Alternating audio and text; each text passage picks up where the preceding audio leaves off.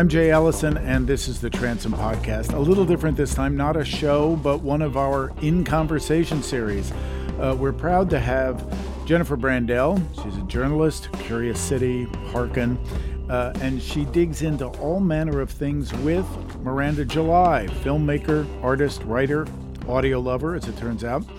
For starters, here are a few things that the two of them have in common. They both are self-taught, adept in all kinds of media, builders of custom technologies relating to human interaction, keen on audience participation. They're into designing for women and averse to traditional expressions of, quote, the news. It's refreshing for us and for you, we hope, to step outside the cozy but sometimes claustrophobic frame of reference we're used to in public broadcasting, and listen to two people riff on the larger world that we inhabit while keeping us in mind all the while.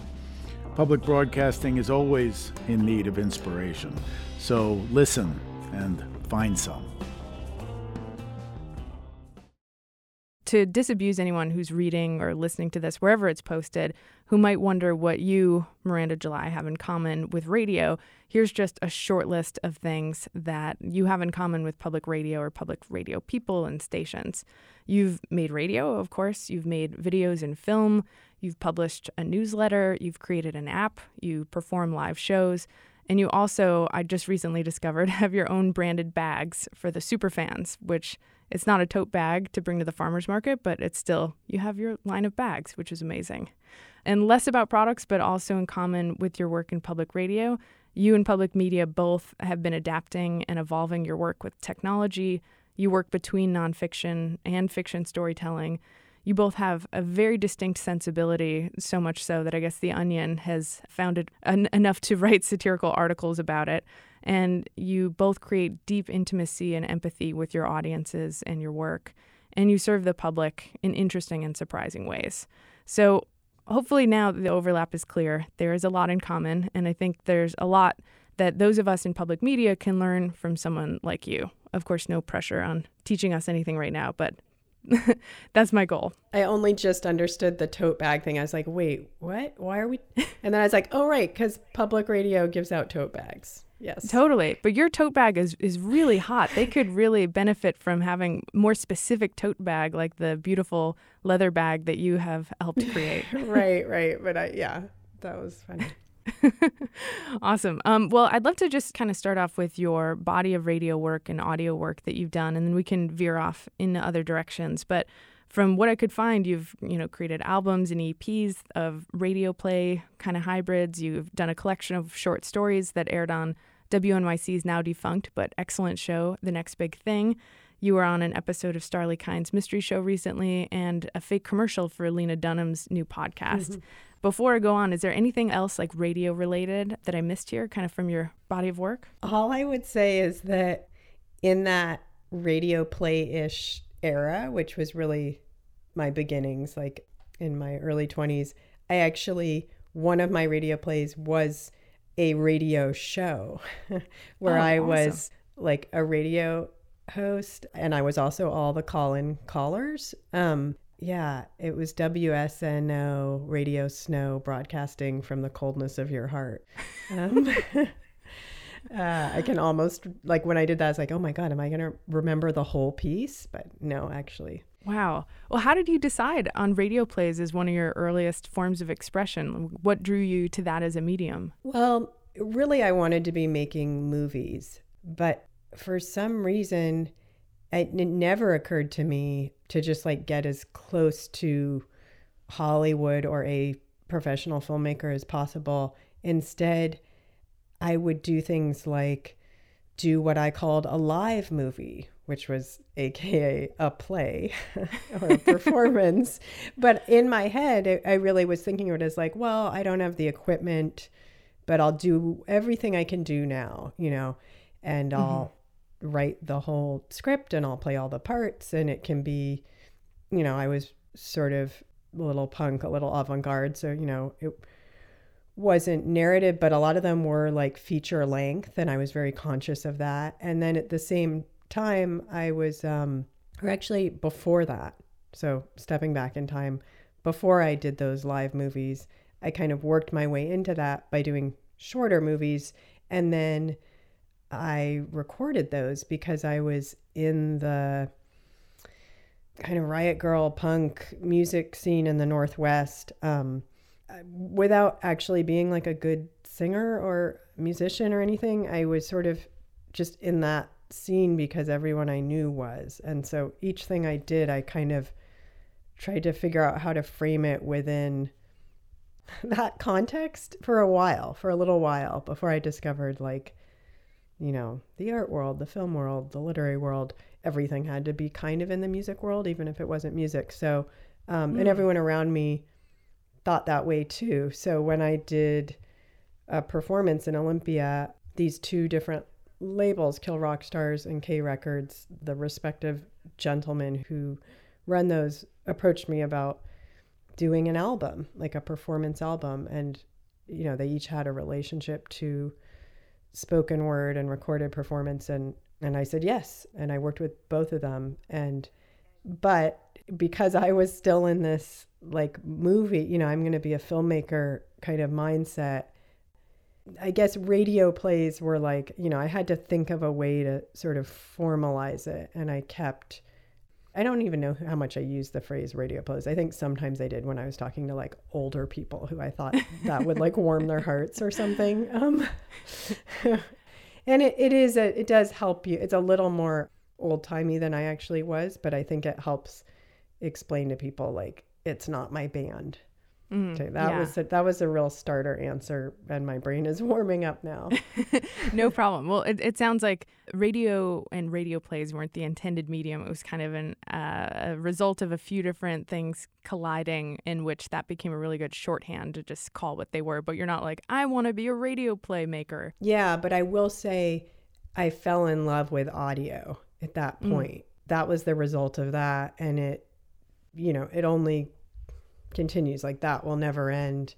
And I really was in deep there because it wasn't digital yet at the beginning, you know, like we were recording onto tape, and it was pretty complicated and like many takes. And I think it was my first experience with rigor, you know, with the kind of rigor that later would be required to make movies, and being like unafraid of equipment and realizing like, oh, there's all these cool tools that can augment what you're doing. And that kind of hands-on approach, it's so lucky that I learned that first with audio, and then applied it to a million other mediums. But it's interesting to think, like, probably one reason why I didn't even think twice before deciding to make an app, although maybe I should have, was because no one around me ever thought twice about recording themselves in the DIY punk scene. You know, you would never say like, oh, but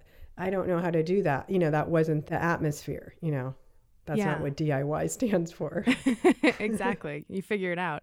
And in terms of listening to, you know, early work of anyone who's done spoken word or radio, they usually sound a lot different in their early days, as, you know, opposed to when they've grown into themselves and kind of quote unquote like found their voice. What was that process like for you in listening to your early recordings and assessing whether or not they sounded good to you? Can you remember what it felt like or what you thought when you first started playing around with audio and then hearing your own self back? Gosh, you know, what this is making me think is like, oh, of course, I started recording myself as a child, as many of us did. And I always thought it sounded fantastic. I mean, I think just the pure miracle of that you can do that, like, takes a while to wear off. So certainly as a child recording myself, that was just pure magic. And then I think I was becoming more of a perfectionist, you know, and working with other people. Although, you know, I'm remembering that my very first thing I recorded, which is on 10 Million Hours a Mile, my first Kill Rock Stars album, the music for it is this cardboard record that I got at a thrift store. You know how you could like get a record made in the olden days? Oh, yeah. Yeah. So it's like this real artifact, and its oldness inspired me, and the piece is really about time travel and going back in time and kind of undoing my parents' love so they won't conceive me. And so that piece is so intimately tied to sound because it began with this old paper record. And that was it, like it added this level of polish to have music at all. And I remember I slowed down my voice. I was able to do like effects for going back in time. And so in a sense, it was the medium that allowed the magic trick of time travel to happen, And I think it's like I was young enough that it was almost like the realization of every childhood game you've played like that, where there would be special effects that you're making with your mouth and you have this whole story going. Like that's a lot what the very earliest pieces were. Not to infantilize myself, but I think it was satisfying in that way. Like, and now it's recorded and it's not just a game. It's something that can be shared and it's my like inner, most intimate truth. And yeah, it's suddenly real beyond imagination, and there's a physical form to it. Right. Yeah. And I wonder a lot about kind of the line where you in quotes ends and audience begins. And I think a lot about, the majority of public radio is nonfiction stories about other people. But despite that, public radio has a lot of personalities, people who don't just deliver information about others, but also have a certain kind of signature style that they exert in the nonfiction storytelling process. And a lot of people struggle with where to draw the line between making work that's a direct personal expression versus work that's just delivering someone else's story and they're trying to get out of the way of it as much as they can. Do you think about that kind of balance to strike in your own work between this kind of pure self-expression and being a steward of someone else's story, even if it's, fictional or real? Well, I think there's a pretty clear line with my work. There's the fiction, which is movies or books or performances. And then there's work like Learning to Love You More, which was a website that invited, that gave assignments to the public and then posted the results. And those assignments were in all different mediums, including field recordings. I remember one assignment revolved around that. And, something like that. Yeah, you're trying to figure out how to elicit a response, a very specific response, and then get out of the way in the most graceful way, As far as like a voice, I mean, even like the thing that makes that piece, Learning to Love You More, my art piece, me and my collaborator on that, Harold Fletcher, is our voice, it's our idea and our frame.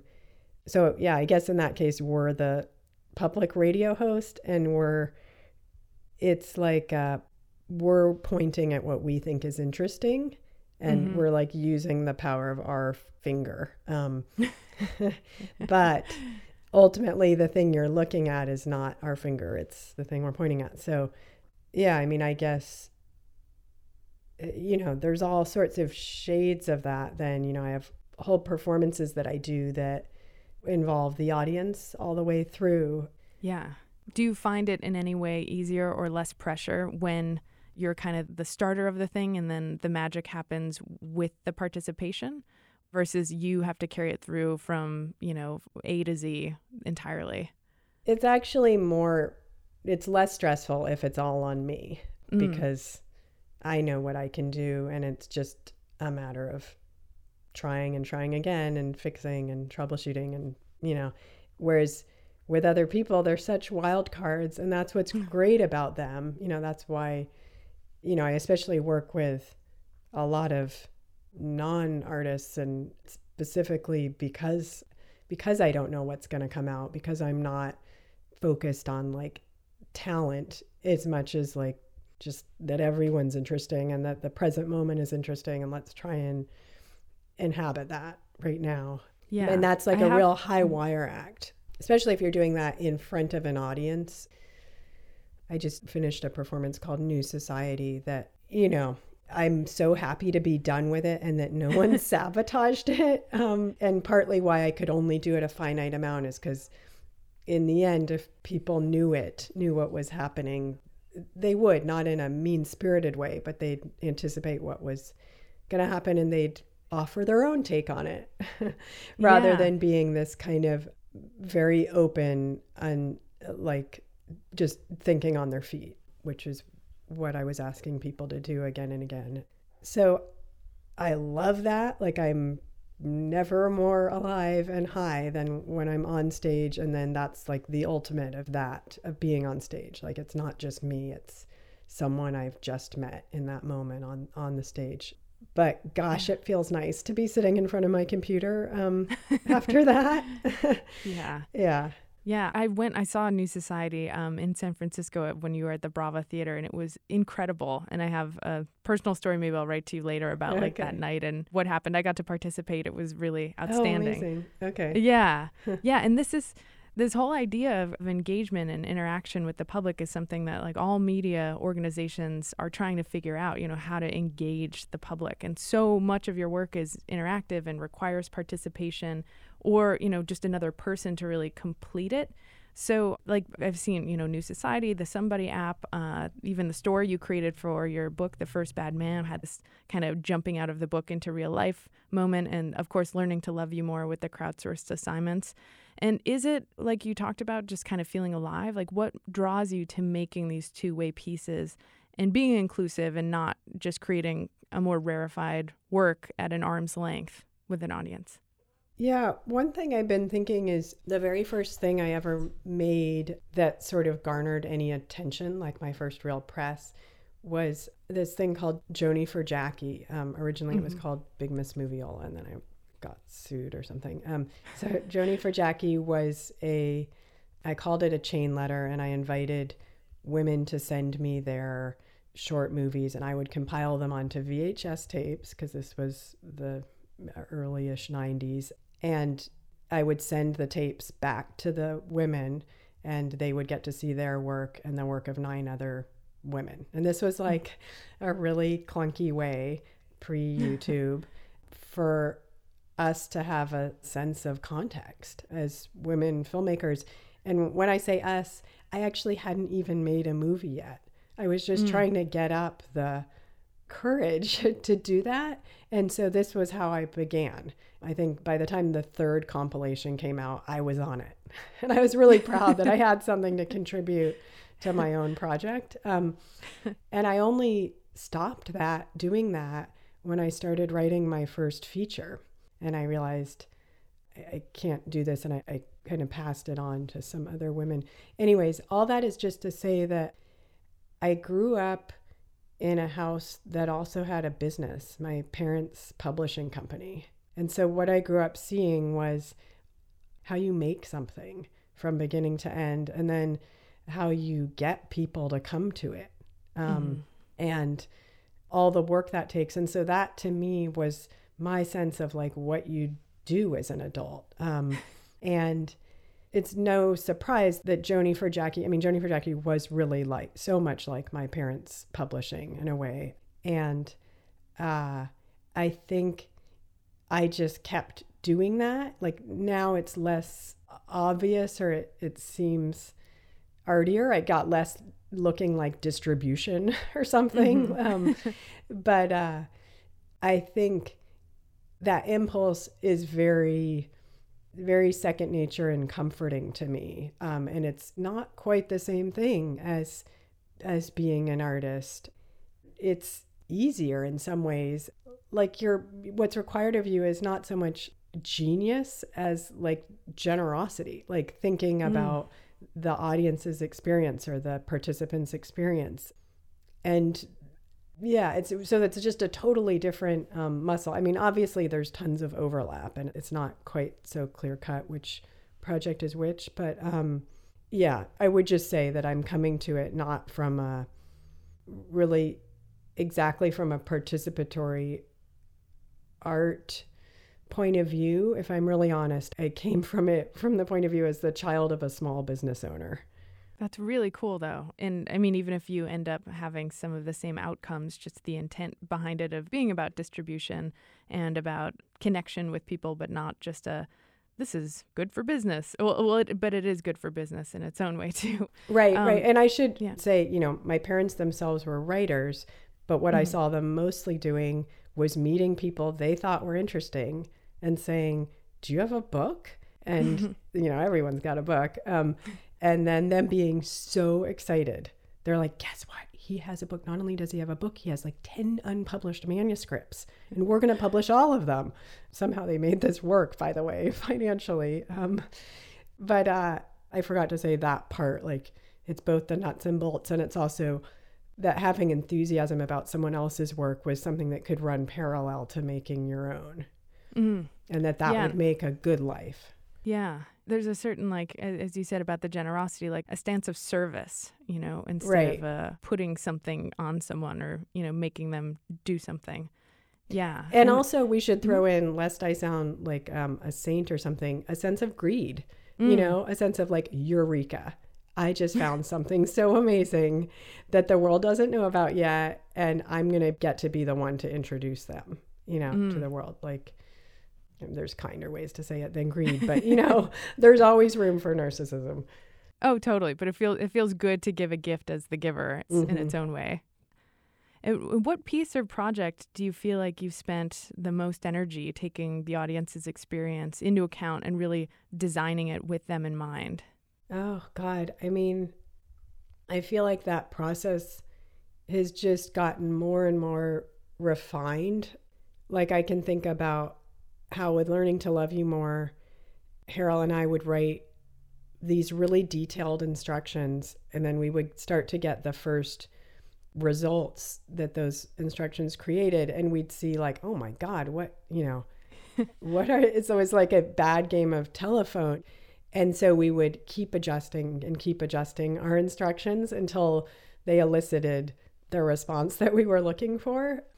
And when I think about it, that's so similar to like what you do when you make an app. You're not there holding the person's hand. All they have is these instructions. And especially if it's an app that's demanding a lot of the user. So if you're asking a lot, you have to give just exactly the right kind of support that makes it feel easy to do that thing. Easy and natural, and like, you were already about to do it. And that's also what you do when you're directing. You're trying to find like, what is the fewest number of words you could say so that the actor is like, if you're directing well, the actor should interrupt you and go, oh, I got it, because you've already started a line of feeling in them, and they are going to go finish your sentence on the screen. Wow. Yeah. In terms of the Learning to Love You More, a friend of mine, Betsy O'Donovan from AIR, calls it the most punk public media project ever. And I mean, there's just so many incredible things. I was scrolling through some of the entries last night and ran across assignment number 68 called Feel the News.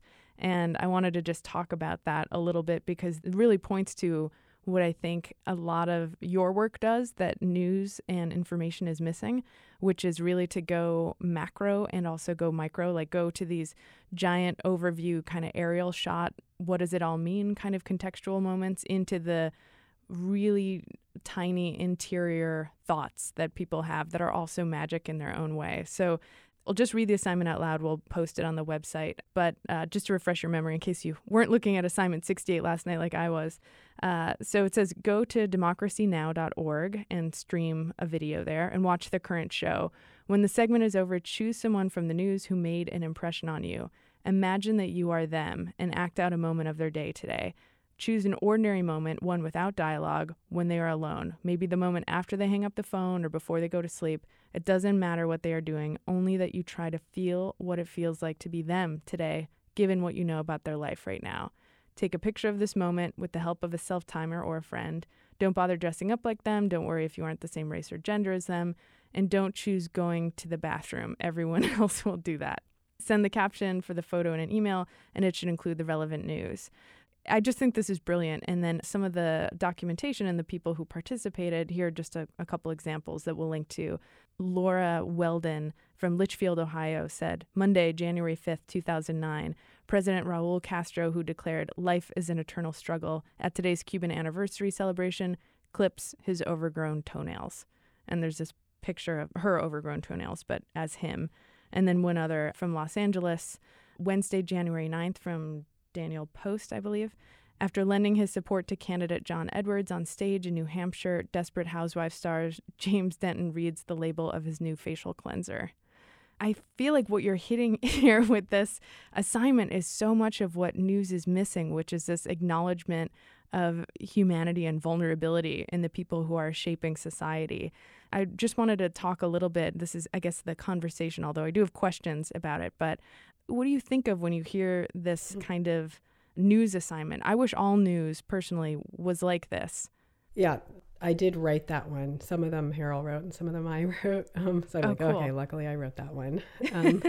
And, I think I'm someone who always has trouble with the news. Like, I want to know. I'm obviously like a curious person, but I learn through intimacy and through identifying. And I think that in a way, well, whatever, period. And and so in a really clunky, sort of almost overly simplistic way, it was like, okay, well, what if you just, made an assignment out of that, made it your assignment to identify with these people who are very hard to identify with? What if you became them and really embodied them?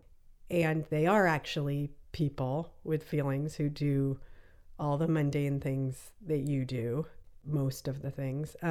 And so it shouldn't be that hard. You could do it right now. And so that's what the assignment asks you to do. And like Harold and I often talked about, like, make it dumber, when in doubt, like, instead of trying to have a sophisticated way into that problem of feeling alienated from the news, like, what's the dumbest way you could try and connect? Because a lot of problems are kind of limbic, like they are kind of dumb. It's like you can't get in there intellectually necessarily. And I mean, that's most obvious when you actually can empathize, like as a mother, see some horrific thing that's happening to another mother in the news, and then you identify, all too much, and it's incredibly painful and overwhelming in its own way. So, maybe you can use like a little bit of that ability that you do have to identify with unappealing people, with people you're angry at, with, boring people, with, to move away from yourself, but keep that reality. Yeah. And not to put you on the spot with examples here, but are there shows or ways you consume news that you feel like are doing a pretty good job of allowing you to relate to others? Anything that you gravitate toward? Well, me and Harold were both on a big Democracy Now! Kick right then. So I think we started out like just with that. That was actually the starting point, was like, how is there something we can do with Democracy Now! And, I realize I switch around a lot. Like, I'll think this is it, and then I'll decide that's not so great.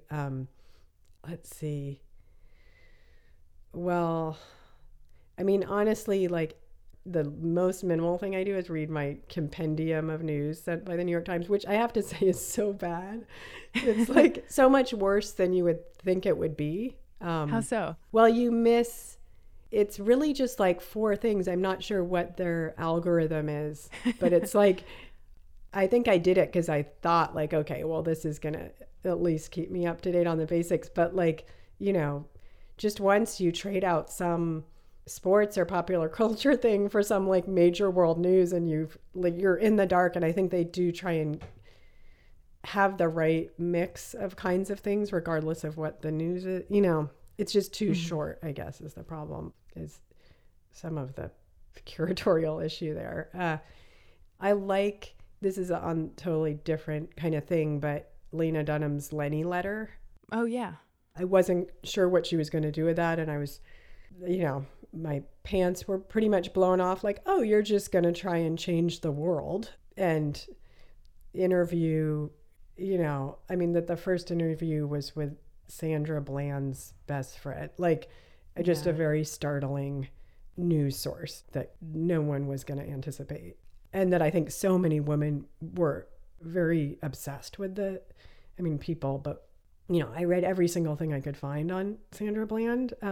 It was one of the wormholes I fell down, and I know I wasn't the only one. So hearing from her best friend was exactly what we wanted, was like a context that was she created, and then, whatever, she went on from there to like Hillary Clinton and a lot of less famous people doing really powerful things. And then a sprinkling of like frivolity, which I think is really savvy.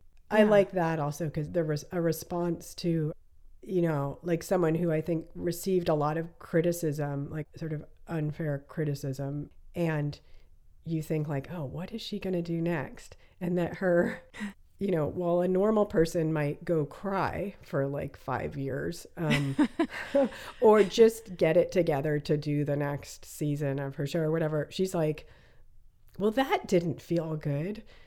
The world must be pretty screwed up. I mean, she knew that. I think I'll change it so that I don't feel so alone and shitty. It's just like, okay, that person is like, their DNA is different from mine. I'm like still crying for her as her friend. Yeah. I haven't made it past that phase.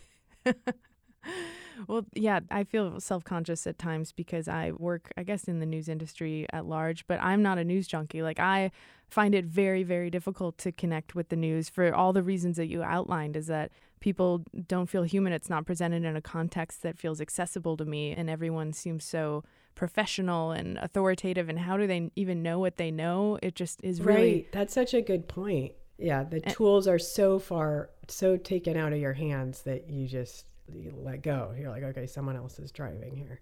Yeah.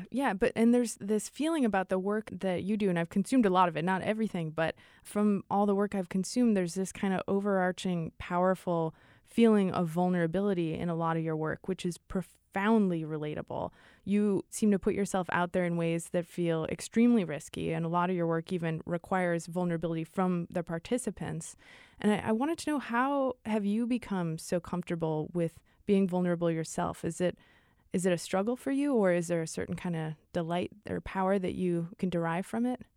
Yeah, I think not consciously, but I was interested to see early on, like, just how vulnerable can I be? And not in safe places, by the way. I mean, this would be like on stage at a hardcore show that I was somehow like booked in between two hardcore bands, but that seemed like the power that I had, like I wasn't going to out tough anyone another way, but that would be a way to show like, I could eat you for breakfast. I'm so unafraid. This is how fearless I am. I'm going to be utterly vulnerable up here. And it wasn't a soft, girly twee thing I was doing at that time. It was like, and it had actually a lot of anger behind it, like any person in their 20s, I had all sorts of things I was rebelling against. And that was the way I could do it. And then I think over time I realized like, oh, wow, I really don't, this isn't an act. Like this, in fact, makes me feel safe because it's my own, like I'm making the ground, I'm making the context, I'm the rules sort of.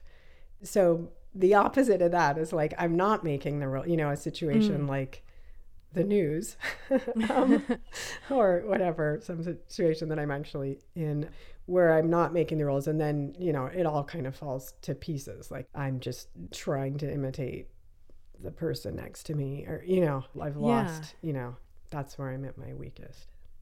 Well, it feels like there is this ultimate strength in consciously making yourself vulnerable. Like that is so, I don't know, I was going to make a big overarching statement. I don't know if it's true, but that a lot of people see vulnerability as a weakness. And I think it is like the ultimate strength to be comfortable with being vulnerable. And I didn't know if you have like conscious practices or exercises, I guess, that keep you limber or strong in the vulnerability department to keep going out there and opening yourself up to great unknown? No, I mean, I only really notice when I'm not doing it, and then I'm kind of put off by myself, And for me, that can be as simple as like someone's asking for me to do something instead of doing something new and scary. I just am like, I don't have a lot of time. I'm just going to give them something that's a lot like something else I've already done. And that always feels so terrible to me. I know a lot of people do that. I mean, that's like a fine and respected thing in art. But I feel like, yeah, there was no risk there. And so I'm not that interested in what I made. And then it's like, well, why even bother, And that only happens every once in a while. But anyways, that's like a red flag goes up if I'm repeating myself. And, other than that, I think it's just, like I have ideas, and often the ideas that don't work out are not mysterious enough to me. I'm excited about them because I know everything about them. And at first, it takes you a while to realize that. Like, oh, wait, this project is over before it even began because I know everything, about this topic. I can't write a whole book that has any life in it. And yeah, so if just catching yourself when you're not marching into the unknown, and that's not like a perfect science. Like I march into the known frequently and I'm like, oh, everything is very brightly lit here and clear and I am not needed. And then I have to be embarrassed and be like, oh, I'm not doing that project anymore and start over. Yeah, this is really interesting. I mean, and just to make a clunky public radio analogy is that there are so many experiments that are tried or shows that kind of develop a loving audience, even if it's not big enough. And I think there's a big fear of the backlash from the audience when you decide, I'm not going to do that thing you've known me for. I'm going to change and I'm going to try something new.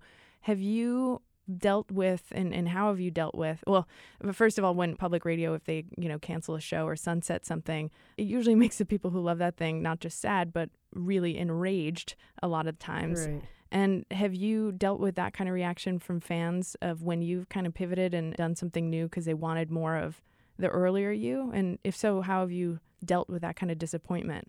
Yeah, I mean, probably the biggest time that happened was when I made my first movie, Me and You and Everyone We Know.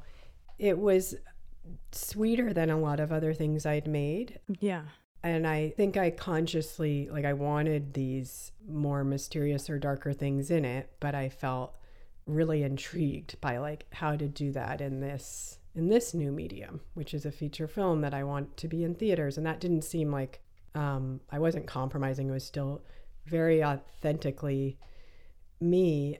But for the next few years of my life, every time someone came up to me and said, oh, I loved Me and You and whatever it's called so much. I can't wait to see the next thing you do. And I would smile and think, you're going to hate everything I make from here on out. Once in a blue moon, I'd think, oh, yeah, you might actually like my book of short stories or whatever, my next movie. But that was slightly painful, but because I and the people, the much smaller audience that had followed my work before that movie, we knew that it wasn't a surprise to me what came after, or to my friends or the people who'd listened to the Rockstars albums or whatever. Yeah. But there was a little bit of there was my first brush with oh, okay, that will never happen again, probably. And let go, Miranda, because that's not what you're here on earth to do, is court that, yeah. Yeah. I didn't. Well, in terms of your own metrics for success, I mean, the news industry is really obsessed with metrics right now because they can measure so much more than they ever could have before. And I wanted to know, in terms of the projects you do in various media, in terms of thinking about the business of that particular project, do you set metrics and goals and kind of track that kind of stuff? And if so, what is that like? Well, I mean, I think one thing I like about working in the different mediums is it's wildly different in each medium. And for example, I had my two big things come out this year. One was a novel and one was a performance, New Society. And almost nobody saw New Society because it's a performance. And it's not just a performance, it's one that I had to do in smallish spaces. So, smaller spaces than I could actually fill. And I couldn't do it, an infinite amount of times. And so built in was a very limited audience. And when it was done, I walked around for a few days, very lost, just kind of repeating to people, like, I feel like I just did a Tibetan sand painting. Like, what? Like, so ephemeral. Really, you spend 3 years making something, and then that's it. And there's no real record, that's like consumable. And wow, I guess that seems hardcore. Why would anyone do that?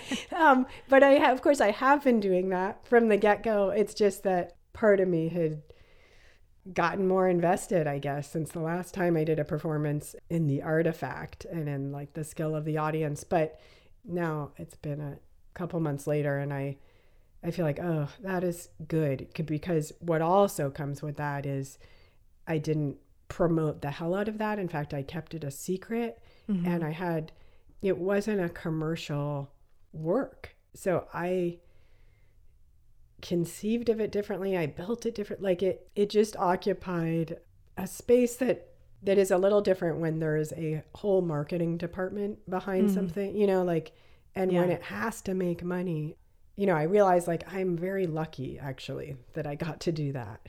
And the beautiful thing is anyone can be that lucky, like to make work that's like free to make and doesn't need to make money. Like that's where we all start, right? Yeah. And so you can keep that thing if you want. Then there's a project that requires the biggest possible audience simply to work.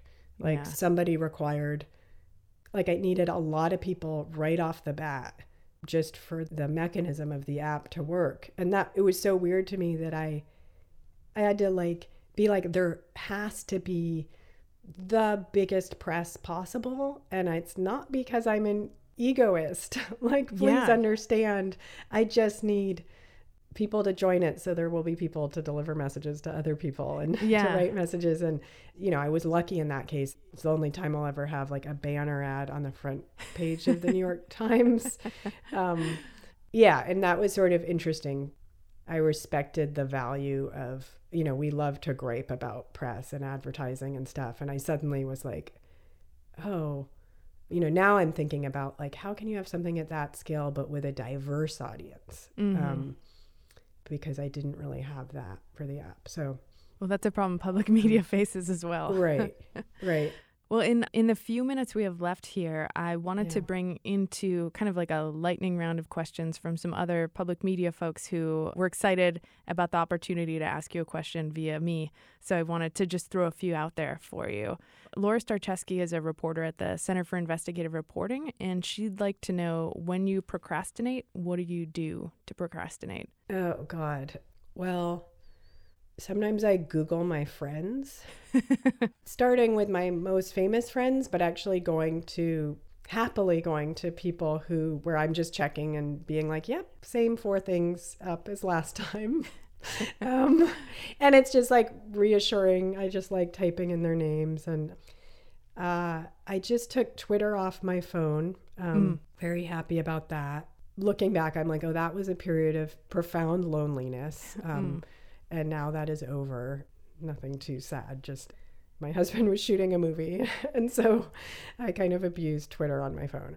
Another question from Logan Jaffe is a multimedia reporter for WBEZ's Curious City. And she wants to know, when you think about the role of the public and your relationship to it, if you had to pick a preposition, what would you choose? You make work for the public, with the public, of the public, at the public. Well, I'd have to say like with and for. Nice. Right? Okay, cool. Amira Glickman is a freelancer, and she's also the lady I made the ridiculous ad I sent you about pubic hair. And she wanted to know how you experience guidance. Mm-hmm. Yeah. Guidance is something I only discovered when I entered my 30s because I'm self-taught. I didn't go to school for any of the things, and not just self-taught, but like really poo-pooed the whole idea of being taught. It seemed like uncool to me. So I completely missed the boat on guidance and feedback and even like the fundamentals of the editorial process. And then it just seemed like free money once I got it. I was like, oh, you can be helped? And that's allowed? Like, you don't just have to suffer as much as possible and experience the very finite limitations of your own brain. You can actually get a little bit of help and go way further. And yeah, since then, I feel like now so often I'm, just learning, so much of what makes me feel good and like I'm doing good work is that I'm just learning from other people, that I have the right people around me that I'm learning from, or that I'm reading the right interviews, or, yeah. But that's been a real shift. I would have thought that person was uncool in my 20s. Yeah. What about even guidance in a metaphysical kind of way, if you do that divine as well? Yeah, or just kind of a guidance from other signals. Well, I meditate and do a kind of mini meditative type thing throughout the day. That's really just like a few seconds of checking in with myself. I call friends all the time, and especially like my women friends who are also artists, and like literally ask for help, advice. Those work, but yeah, if there's, I don't know that you read tea leaves or whatnot, but oh, right. Yeah. I used to do the I Ching more, but like I actually cannot find my book. So now I'm like, I have the pennies and I'll sort of toss them and be like, okay, I really need the book. Yeah. Okay. I had one tiny quick last question then. Okay. The question that everyone in public media asks, and is maybe the most important question, which is, what did you have for breakfast? I had French toast that my husband made, and he's, as it turns out, has never made French toast before. And so, oh my goodness, it was, it was completely wrong, but very endearing. Yeah. Excellent. Oh, thank you so much for your time. I'll really, really appreciate it. Thank you so much. It was great. Oh, good. All right. Excellent. Okay. Bye. Bye. That was Jennifer Brandel and Miranda July as part of Transom's In Conversation series. I urge you to head over to transom.org to see how Jen so thoughtfully laid all this out as 9 key takeaways that Miranda July can teach or remind us about as public radio makers, public media makers. Jen also poses a bunch of smart questions for us to think about throughout her post. And not to be missed are the beautiful, playful, animated illustrations from artist Arthur Jones. He did illustrations specifically for this feature, all at transom.org. Also, Jen and Miranda are hanging around. They'll be on the discussion boards if you have questions or comments. Okay, Samantha Brown is Transom's managing editor, largely responsible for this In Conversation series. Sydney Lewis is our senior editor. Vicki Merrick is Transom's senior producer. Our tools guru is Jeff Town. Rob Rosenthal teaches our workshops. Colin Kelly is our web developer. Transom is funded by the National Endowment for the Arts. Thank you very much to them, and by people like you who like Transom. Thank you. It's our 15th anniversary. If you go there right now, you can click on the donate button and help us out. It would be a big deal, and we'd be grateful. I'm Jay Ellison, founder and executive editor of Transom.org. Drop over anytime.